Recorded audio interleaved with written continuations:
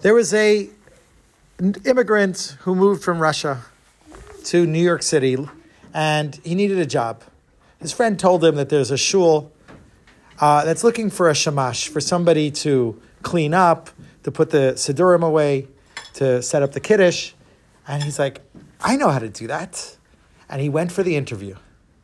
And the president of the shul was like, wow, you definitely can do this job. He's like, yeah, back in Russia, I was the shamash in the shul. No problem, I can do everything. Could you mop? I can mop. Could you clean bathrooms? Anything, I'll do it, and I'll do it with joy. And the president of the shul said, here's your contract. Please write your name, all your information, and sign it, because you get the job. And he hands him the pen. And the Russian immigrant says, I'm so sorry. Can you sign it for me and write my name for me? Because I know how to do everything I need to do for this job, but I never learned how to read and write. So I just, my family was so poor, they couldn't send me to school. The shul president said, I'm sorry, I can't give you the job because this is America. This isn't Russia. In America, if you don't know how to read or write, you're a nobody and you're nothing. And I would never hire an illiterate person, a person who doesn't know how to read and write. So I'm sorry, you're going to have to find another job, but you're probably not going to be able to find a job because nobody would hire somebody who doesn't know how to read and write. And he leaves that day feeling really sad, and he realizes that he has a problem. Nobody's going to hire him. But then he says, whoa, wait. I can't let this pull me down. I'm going to find a solution. And he realized instead of working for somebody, he could work for himself.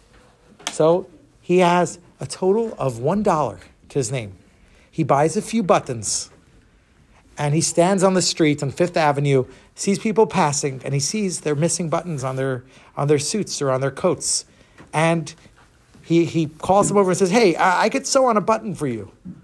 And they're like, really? And he shows them the button, pulls out his needle, and he started sewing on buttons for people. At the end of the day, he had $2. The next day, he bought some buttons and he bought some clips and he bought some zippers.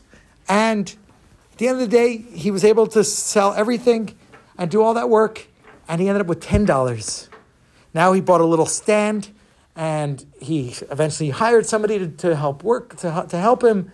And a few months later, he was making hundreds of dollars every single day. He finally had enough money to rent a store, and then he opened up many stores, and he became a very wealthy man. Then he moved into real estate. He started buying the buildings that his stores were in, and sure enough, he was becoming a well-known millionaire of New York City. Now, one day, he wanted to buy a skyscraper, a big building. He needed to get a loan. So he went to Chase Bank, and he asked for an appointment with the president of the bank. And they said, an appointment with this man? Of course I want to meet him. He's the famous real estate mogul of New York City. And he invites him into his office and he says, listen, I've heard all about you. You own all these buildings. I'm ready to give you whatever you need. Here. He hands him his checkbook and says, write the amount. I'm pretty sure I could sign off on that amount. And he writes down, he takes the pen and he says, sorry, I never learned how to read and write. I can't really write the check. So the president of the bank, of Chase Bank, says, what, really? You cannot read and write? And you've become this famous real estate mogul of New York City? He says, yes, I don't know how to read and write. So now, could you even imagine what you would be if you knew how to write? And he said, yeah, I could imagine. I would be a shamash, a janitor of a shul, cleaning the bathrooms.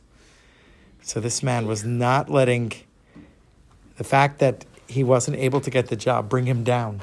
It brought him up to continue working, continue trying.